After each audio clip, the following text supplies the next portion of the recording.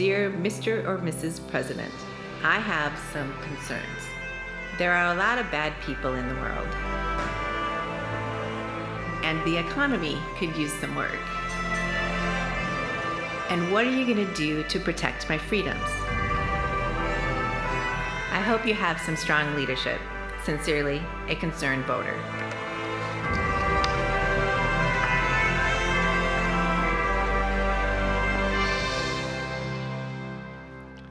Well, good morning. Welcome to Life Church. I'm Aaron Cole, the senior pastor. It's great to see you today.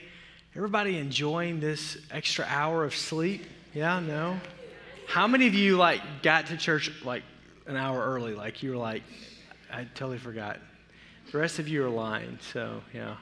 This is a great day when you do that just to go have breakfast. You just got to come back. That's the problem on a day like today.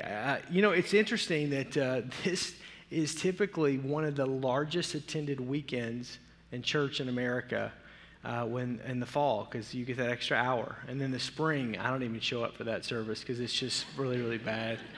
But I do like to make fun of people that are coming late. So anyhow, not to this service, but in the springtime, so I'll wait for that. We're in this series on Mr. and Mrs. President, and as you know, on Tuesday, November the 8th, we will go to the polls and cast a vote on this very unique election season. And I've been walking through this, and today I want to continue this series. And so if you have your Bibles, you turn me to Genesis chapter 41. I'm going to look at Genesis chapter 41, then we're going to skip to chapter 47. So if you have a Bible, you can open to 41, 47 to follow along, because I want to walk through that narrative there. I've titled this talk, Ignore the Majority. I know we live in a democratic society. I'm not promoting a benevolent dictatorship or a dictatorial society or form of government. I very much enjoy the democratic society and world in which we live in. But there are problems sometimes with that. And so I want to walk through some of that. I'm also going to look at, I've preached both of these passages of Scripture numerous times, because it involves the person of Joseph, who's one of my favorite characters in the Old Testament. I think when you read Scripture, you identify with different leaders.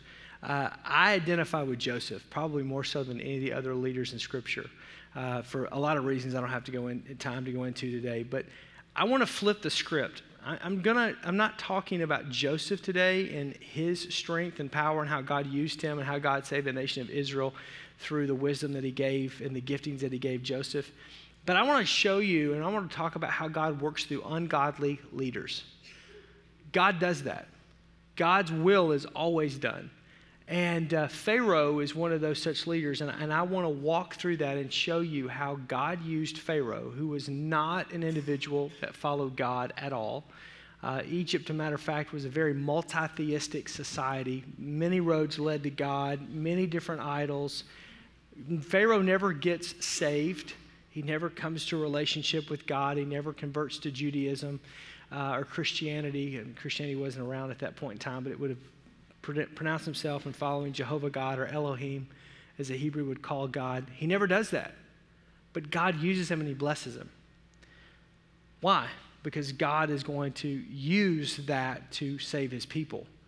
And God does the same thing even in the midst of administrations that may not be godly, that may not even admit that God exists. God still works. And it's very interesting how he works. But Pharaoh does some things that, quite frankly, are very biblically sound, and God is working through all of that. And so we're going to look at that. As we go to the polls on Tuesday and how this affects, I'm going to show you how this affects us as citizens that are voting. There are two problems that we face in America, especially in light of today's talk. First of all is that the majority is not always right. I know we live in a democratic society, and again, I'm all for a democratic form of government, but although we're in that democratic society, the majority is not always right. The majority can choose to do things or be for things or against things that historically will show and prove to be wrong. Probably one of the greatest examples that we could all talk about is civil rights. And if you go back prior to the 60s of the civil rights revolution and movement under great men like Dr. Martin Luther King Jr., you will see that we had it wrong as a nation. we actually espoused and embodied prejudice and racial bias in very horrific ways. And even to this day, we're still dealing with this subject matter. I grew up in the South, but I grew up in a very desegregated school. So the school I grew up with, I had black neighbors and white neighbors and Hispanic neighbors, and I grew up in a very blue-collar area. So this was somewhat of even growing up in Arkansas was a foreign concept to me until I get to, history in junior high, and they began to talk about slavery and racism and civil rights movements and people. Martin Luther King Jr. is probably one of the most studied people as far as a non-biblical figure that I've studied, researched, done multiple papers on.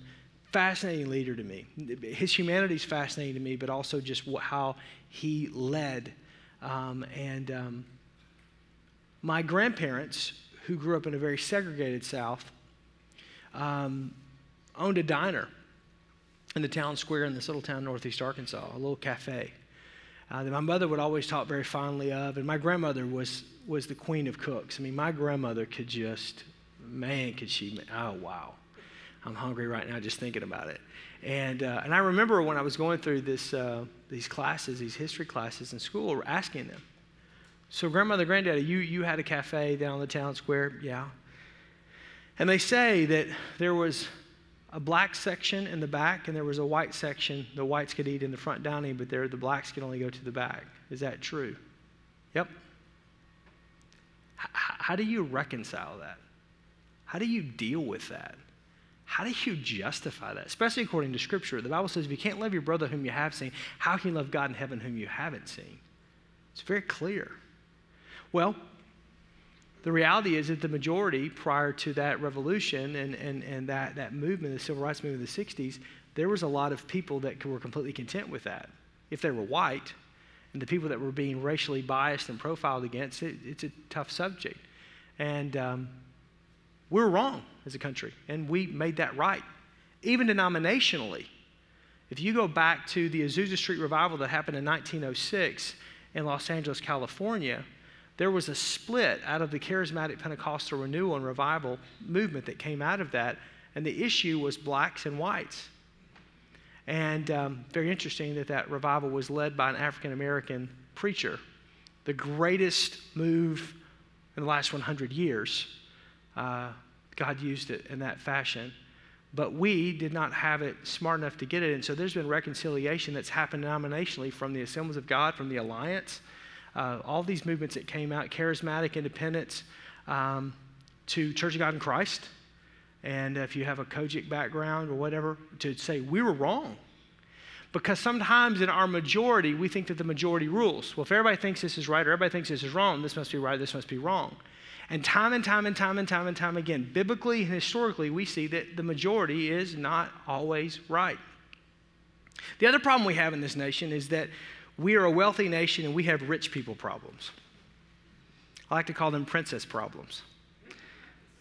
It took a little long for my Bluetooth to connect to my stereo in my car off of my smartphone this morning. Heated seats aren't quite as hot as I think they should be. Rich people problems.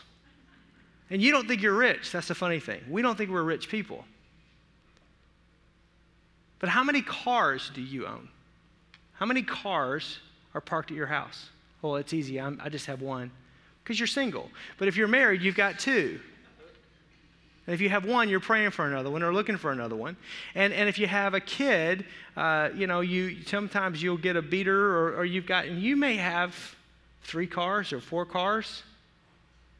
Do you realize that only 8 to 10% of the people on this planet own a single automobile? 90 to 92% of the people today in this world do not own a car. So the fact that we gripe about, man, I got this gas guzzler, you know how much it's costing? The gas pump is a working man's stock market, right? So when it's up, when the gas prices are up, we're griping. When it's down, let's all go on a trip. That's just how it works. It's just, these are issues. Healthcare. Healthcare, this is the big debate. I'm going to go get right in the middle of it. Is it a right or a benefit? I mean, in this country 75 years ago, healthcare was non-existent in the way that it is today with insurance.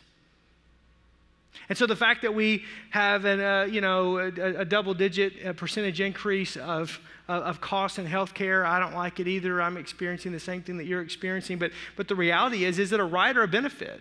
Because I can take you to a lot of places in the world where there is no such thing. This is not a conversation.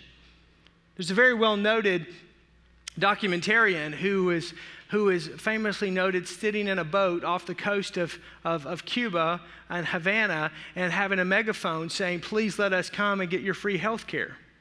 I've been to that hospital. Do you know what happens at that hospital? The elevator doesn't work in that hospital. You want to go there for health care?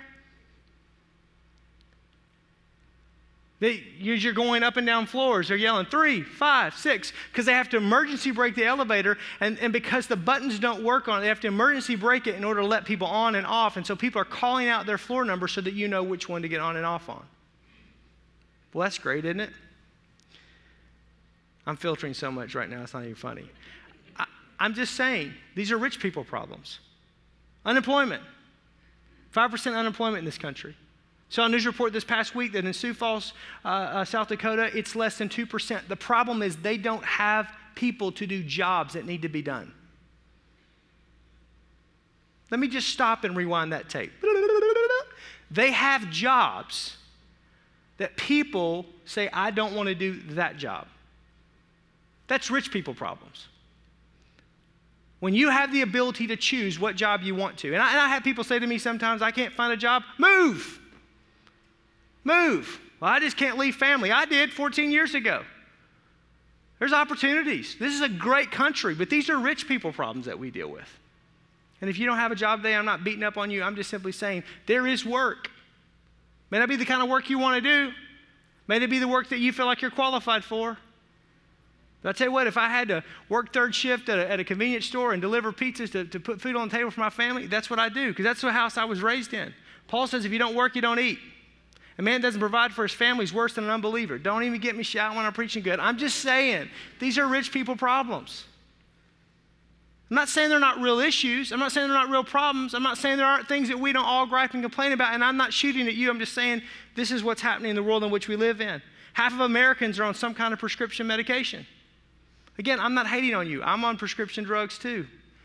I'm just saying to you, I can take you to places in the world where it's just basic health care is not even available for the masses. I mean, millions and tens of millions and hundreds of millions of people. Educational system, it's broke in America.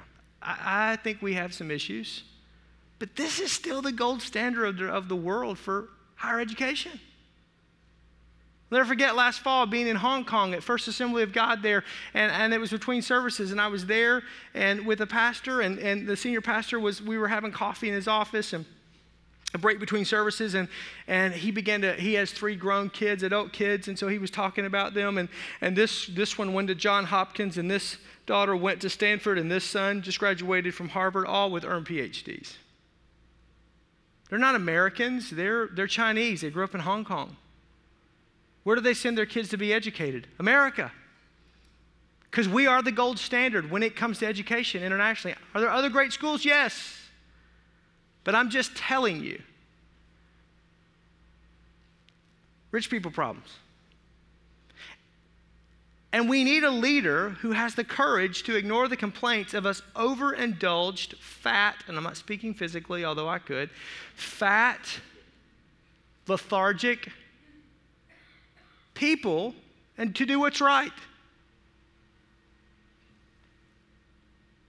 In the Old Testament, it speaks about such a leader, and we don't even know his name. He's just Pharaoh. It's kind of like being given the title of president. We don't know which Pharaoh he is, but we do know he was not a godly man. We do know that he was the king of Egypt, and Egypt was the premier world power in that day and time, much like the United States. And again, so that you're not thinking that we're talking about Birkenstocks and bathrobes, in this land far, far away. you have to understand that, just Egypt in and of itself was amazing. Like, we still don't know how they built the pyramids the way they built it without modern machinery. Do you understand that architecture goes back to, they're the first known civilization that had indoor plumbing. Now, not like Kohler fixtures, right? Right? You understand?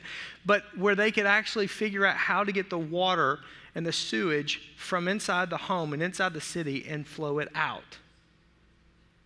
They actually, because they were, where they're located geographically, were able to figure out how to run. It's kind of how our HVAC systems run today without the use of electricity, how that they could bring airflow through a room and literally induct it into a room and then pull it the way we do with return air vents all the way across a room, i.e. air conditioning.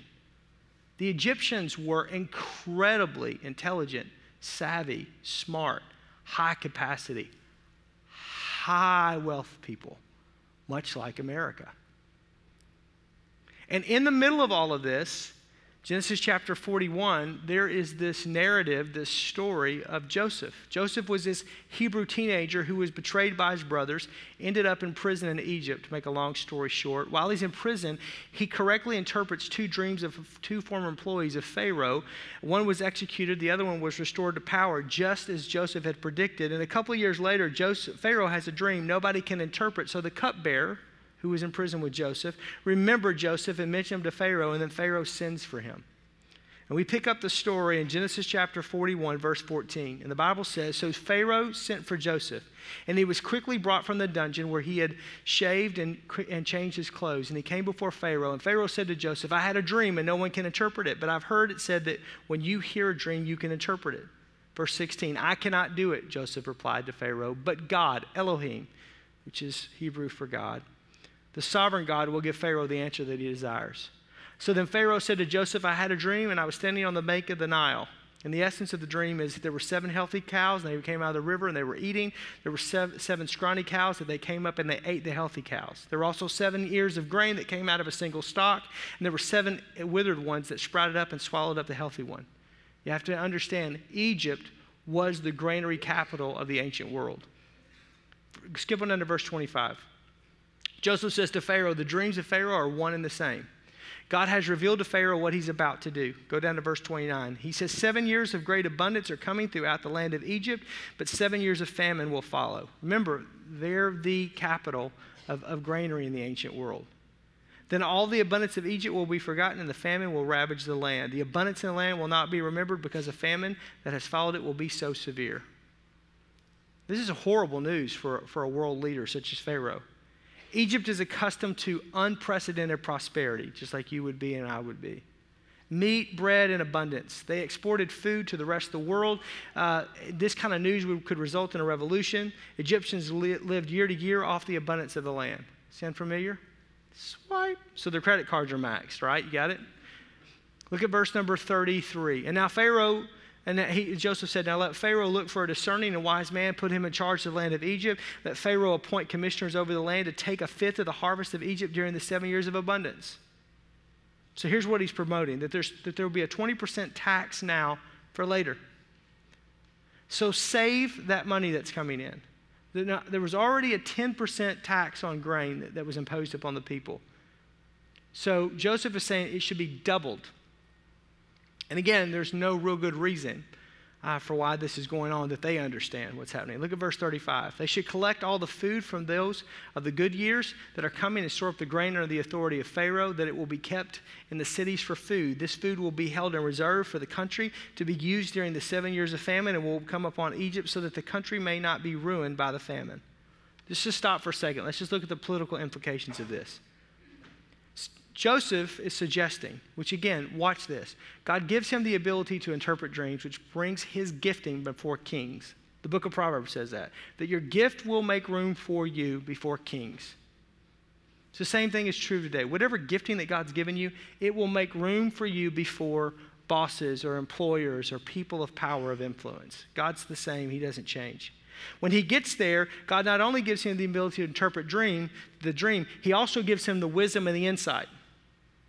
Wisdom is different than knowledge. Knowledge is facts and figures. Wisdom is knowing what to do with those facts and figures in order to make it work for you.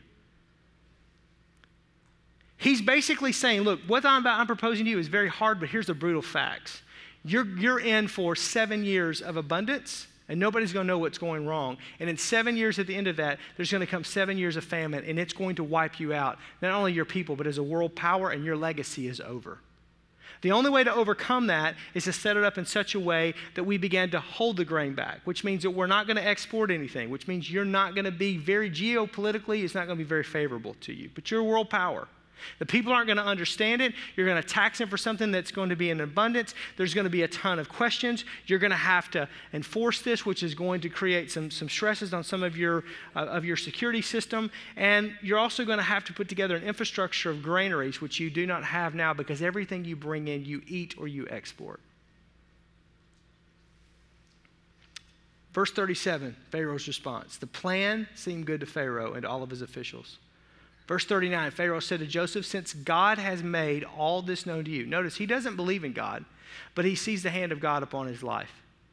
Even ungodly people can recognize the hand of God upon your life.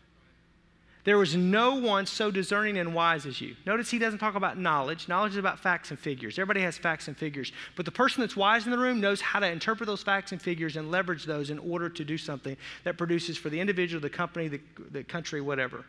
So Pharaoh said to Joseph, I hereby put you in charge of the whole land of Egypt. This is amazing because Egyptians do not like Hebrews, Jews. They despise them. They look down upon them. They're dogs. They have no value to them. Yet he puts them number 2 in the nation. Verse 46. Joseph was 30 years old when he entered into the service of Pharaoh the king. And Joseph went out of Pharaoh's presence and traveled throughout Egypt. And during the 7 years of abundance, and the land produced plentifully. And Joseph collected all the food that was produced in those 7 years, and the abundance in Egypt, and stored it in the cities. And in each city he put the food grown in the fields surrounding it. Verse 49, and Joseph stored up huge quantities of grain, like the sand of the sea. It was so much that he stopped keeping records because it was beyond measure. Think about this. Pharaoh didn't sell any food to surrounding nations. They actually stored it off for the future. This made no sense to the people. This information wouldn't have gotten to the people because it's a dictatorship. He doesn't have to tell them anything. But you know human nature. They're asking questions like, why are they taxing us when we have such abundance? Why are they storing up something that we're drowning in? I hear there's so much they don't even keep record of it. Why not just take what you don't? Why are they taking what they don't need? It doesn't make any sense. And if you take 20%, we have to produce that much more. But understand this, Pharaoh wasn't leading like now is then. Pharaoh was leading like then is now. I'm going to explain that in a minute. Look at verse 53. The 7 years of abundance in Egypt came to an end. Verse 54, and the 7 years of famine began just as Joseph had said, and there was famine in all the lands, but in the whole land of Egypt there was food. And when Egypt began to feel the famine, the people cried to Pharaoh for food, and Pharaoh told all the Egyptians, go to Joseph and do what he tells you. When the famine had spread over the whole country, Joseph opened up the storehouses and sold the grain to the Egyptians, for the famine was severe throughout Egypt. And all the world came to Egypt to buy grain from Joseph because of the famine. Again, it ensures their power in the world. God begins to bless this nation that's not even godly because he has an ultimate plan. Now turn over to chapter 47, verse 13. Chapter 47, verse 13, it kind of tells the rest of the story. I could read the other 6 chapters if you'd like for me to, but I just thought we'd get it right there. Verse 13, there was no food, however, in the whole region because the famine was severe. Both Egypt and Canaan, which is where the Israelites live, were wasted away because of the famine. Joseph collected all the money that could be found in Egypt and in Canaan in payment for the grain that they were buying, and he brought it to Pharaoh's palace. And when the money of the people was gone, all of Egypt came to Joseph and said, give us food. Why should we die before your eyes? Our money is all gone. He says, then bring your livestock. I will sell you food in exchange for your livestock since the money is all gone. He's not being mean. He's not fleecing the people, but he's giving value to what's happening here. If he gives everything out, they don't have anything and they don't make it. He knows they've got to make it for 7 years. The second thing he does, which is very important, is that he allows people to have dignity. Although they're out of money, what do you have? He allows them to have dignity because if the nation is strong, the people will be strong once this famine is over. This is something we don't get a whole lot in the context of our world because of social welfare. We pass out so much stuff and give so much stuff that people become dependent upon the welfare system and they become impoverished. According to Scripture, poverty is a curse to any man. People that are in poverty are not cursed people, but the fact that the poverty is in their life, that brings a cursing to them. That brings, there's a lack of blessing that's there, which is all part of the fall of man. And so there's a dignity that's exchanged. And again, this is the reason why social welfare doesn't work. It's not that we don't need to help people. We need to help people, but in a way that allows them to help themselves. And so not just giving somebody something, but teaching them how to produce for themselves, helping them through that lean time, but to produce for that. That's what he's doing in that. Look at verse number 23. So Joseph said to the people, now that I have bought you and your land today for Pharaoh, here is the seed so that you can plant it in the ground. Again, he's teaching them not just how to eat, but teaching them how to grow their own crops. Verse 24, when the crop comes in, give a fifth of it to Pharaoh, but the other four-fifths you can keep for seed, for the fields, and food for yourselves and your households and your children. Verse 25, this is their response. You have saved our lives. May we find favor in the eyes of our Lord. I know Pharaoh had a couple of advantages. He wasn't elected, so he didn't need approval ratings. They weren't important to him. He didn't have to get his stuff passed through Congress. I get all of that. But there's some leadership decisions that he makes. If you walk through this, if you're a leader at all, these are just some great thoughts. This isn't even in my notes, just some parenthetical thoughts. He always led with the future in mind. Pharaoh led with the future in mind. Secondly, he didn't assume unending prosperity. Folks, it's not always going to be good. Doesn't mean it's going to be horrible. It doesn't mean that we're going to fall off the face of the planet, but it just means that the Bible says it rains on the just and the unjust. And so you have to be prepared in times of prosperity. You've got to put back for the times that are going to be lean. In 2008, when the market crashed and we dealt with this great recession, there were people, not just wealthy people, but there were some average Joe people that made some great decisions and investments that produced. I know of a maintenance worker who had several $100,000 that he had saved throughout his time working as a maintenance worker. And when the market came to the low, he saw a blue chip stock that he went in, and that was basically a couple of dollars a share that had been triple digits before. He goes in and invests it thinking, hey, if it all goes to pot, if this thing goes under, we're all in deep weeds anyhow. I'm going to invest this and see what happens. When the recession turned, he made millions of dollars off that few $100,000 worth of investment and retired. Why? Was he lucky? No. He had been prepared. He didn't assume unending prosperity and was able to capitalize into a situation that most people could have had they been in a position of having not eaten everything they had made. Pharaoh prepared the nation for what he believed was ahead. He looked down the road. Great leaders have vision and insight. Where's this company going? Where's this market going? Where's this going? What's happening? What do we need to do? I'm 45, 44. If I should stay here till I retire, there's going to come a time, and there's already been conversation, discussion. What's going to be the succession plan? Who will succeed me? What will happen? Am I planning on going anywhere tomorrow? No. But there's got to be a plan. There's got to be a thought. Why? Because we need to make sure that we're leading well and stewarding well what God's given us. You have to think in those times. That's what great leaders do. He also acted on what he knew rather than what the majority thought. The majority many times will be wrong because they have limited information. And it's very easy to criticize people that are in power, but sometimes they have information you don't have, and they're making decisions that you don't understand, that if you had all the facts and the figures, you'd make the same decisions. And when you do that, leadership is lonely. When you do that, people aren't going to understand. When you do that, you're going to be in the crosshairs sometimes. He ignored public opinion, which may sound counterintuitive to you, but it's actually a pretty good strategy. Because he also listened to outsiders.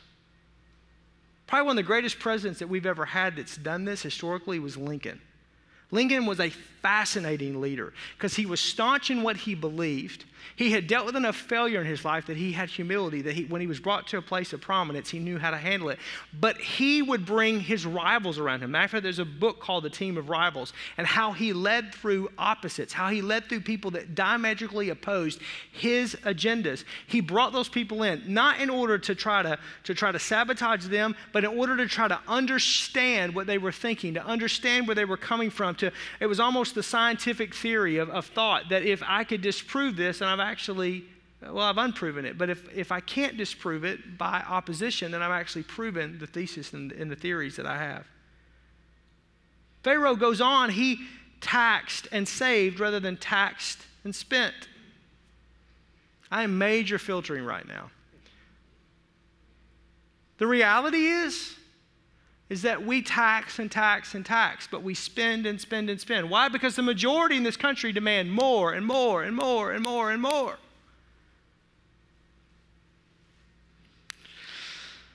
Somebody's got to pay. He allowed the best people to do the job, not just the insiders. Understand, they did not at all value Egyptians, Jews. I mean, the Egyptians didn't value Jews or the Israelites, disdained them. Yet, Pharaoh brings him in and makes him number 2 in the nation. Why? Because he was the best person for the job. He wasn't a slave to existing bureaucracy. He did what he thought was fair for the people around him. He did what was best for the country. So, how does this apply to us? So glad you asked that question. Whoever the next president that will be elected on Tuesday, November the 8th, will be, biblically speaking, we need someone that will lead us and not try to please us. We may not like it, but that's the truth of the matter. We need a leader that will lead us and not try to please us. Whoever that is, lead me, don't try to please me. See, because pleasing me is not helping me. We've got this all wrong. This doesn't hold theological water or even psychological water, but we think if we please someone, we love someone. That's what's wrong with the millennial generation. It's not necessarily their fault. It's that you and I as parents, we've pampered and babied these kids and given them blue ribbons and everything's great and everything's awesome and this and this and this and this and this, and there's no hard work. You don't see kids with paper routes anymore. You don't see kids, I'm filtering major right now, cutting the grass. Teach them.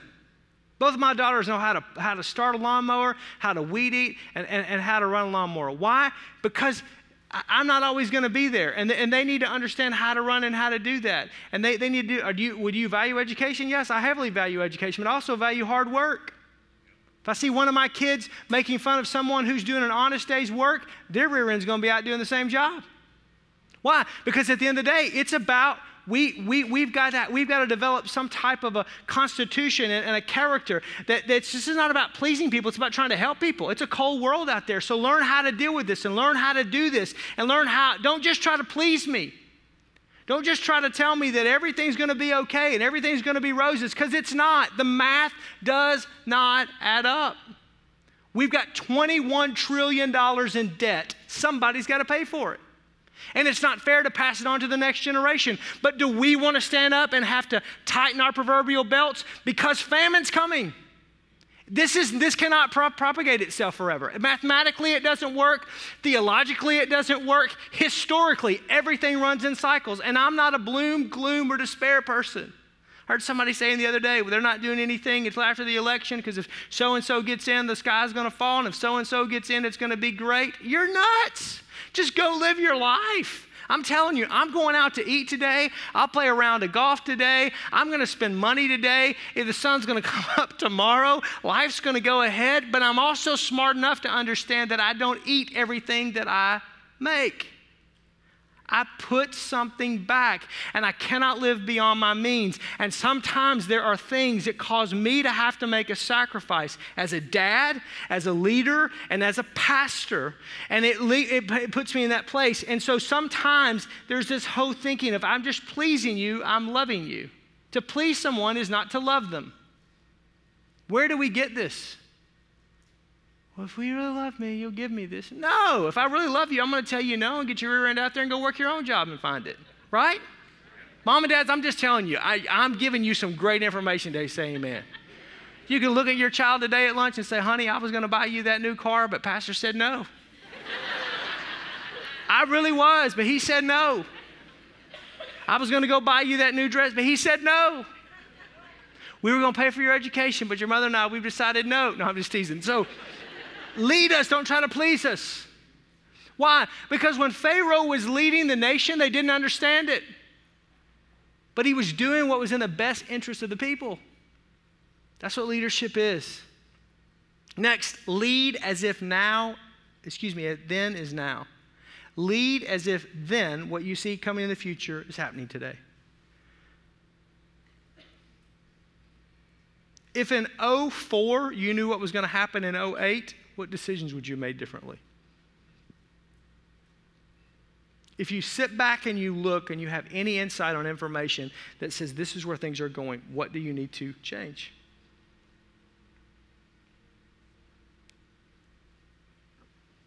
How do you need to adjust? That's what he did. That's very unpopular. Because when they're living in this unprecedented abundance and all of a sudden they're taxing them double, could you imagine all of a sudden your tax rate doubles? Your property tax doubles? The mill rate where you live doubles? It'd be public outcry. But if you look at it from the long span, they say to Joseph, thank you. You saved us. But they weren't thanking him 7 years ago. They weren't thanking him 8 years ago, 10 years ago, 11 years ago, 12 years ago, 14 years ago. They wanted to impeach the Pharaoh and they wanted to get somebody else in. They had lost his mind. But history. Whoever comes into office, lead as if then is now, even if it's unpopular. Next is lead with your legacy in mind, not current public opinion. Legacy. What are they going to say about you when you're gone? What's going to be left when you're out of office? Who cares about the 4 years or the 8 years? What's going to be the residual effect? Because what happens is, and this is my last point, let history decide, not the polls. History will decide your legacy. History will be kind to you or unkind to you. And there are some presidents that we've had that, quite frankly, in the moment were very unpopular, but historically, it will be proven that they were very wise individuals. Although the polls did not indicate that of their day.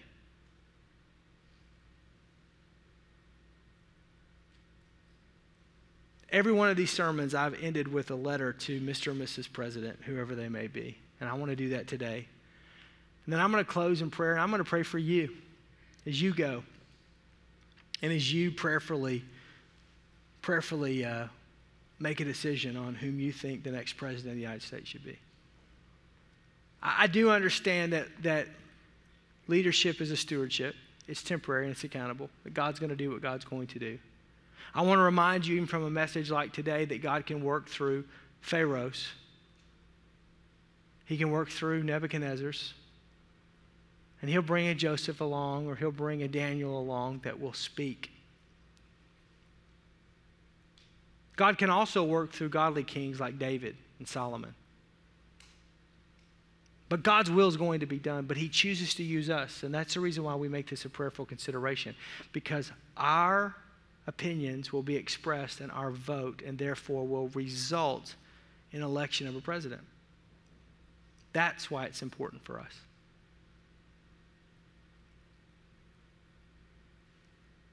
And it's also important for us is that you learn to hear God's voice for yourself. You don't need to be spoon-fed answers.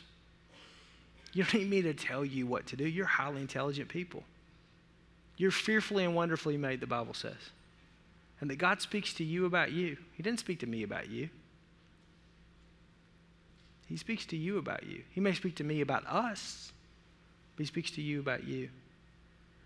And if you'll listen and you'll ask, he'll speak and give you wisdom. Dear Mr. and Mrs. President, lead us, don't try to please us. This generation will always be consumed with this generation, for we are accustomed to getting our own way. Don't let that influence you. Lead this generation with the next generation in mind. Lead as if then is now. Be content to let history judge your actions rather than a current public opinion poll. We will want you to be fair, but please don't aim for fair. Because fairness rarely leads to compassion. It often leads to confusion.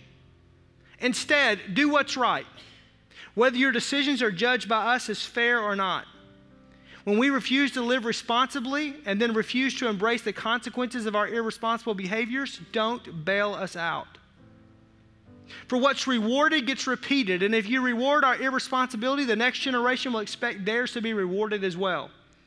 Lastly, as you surround yourself with women and men who share your political persuasion, also remain open to the voices of outsiders. For you never know, like Pharaoh, that God may grace you with a Joseph.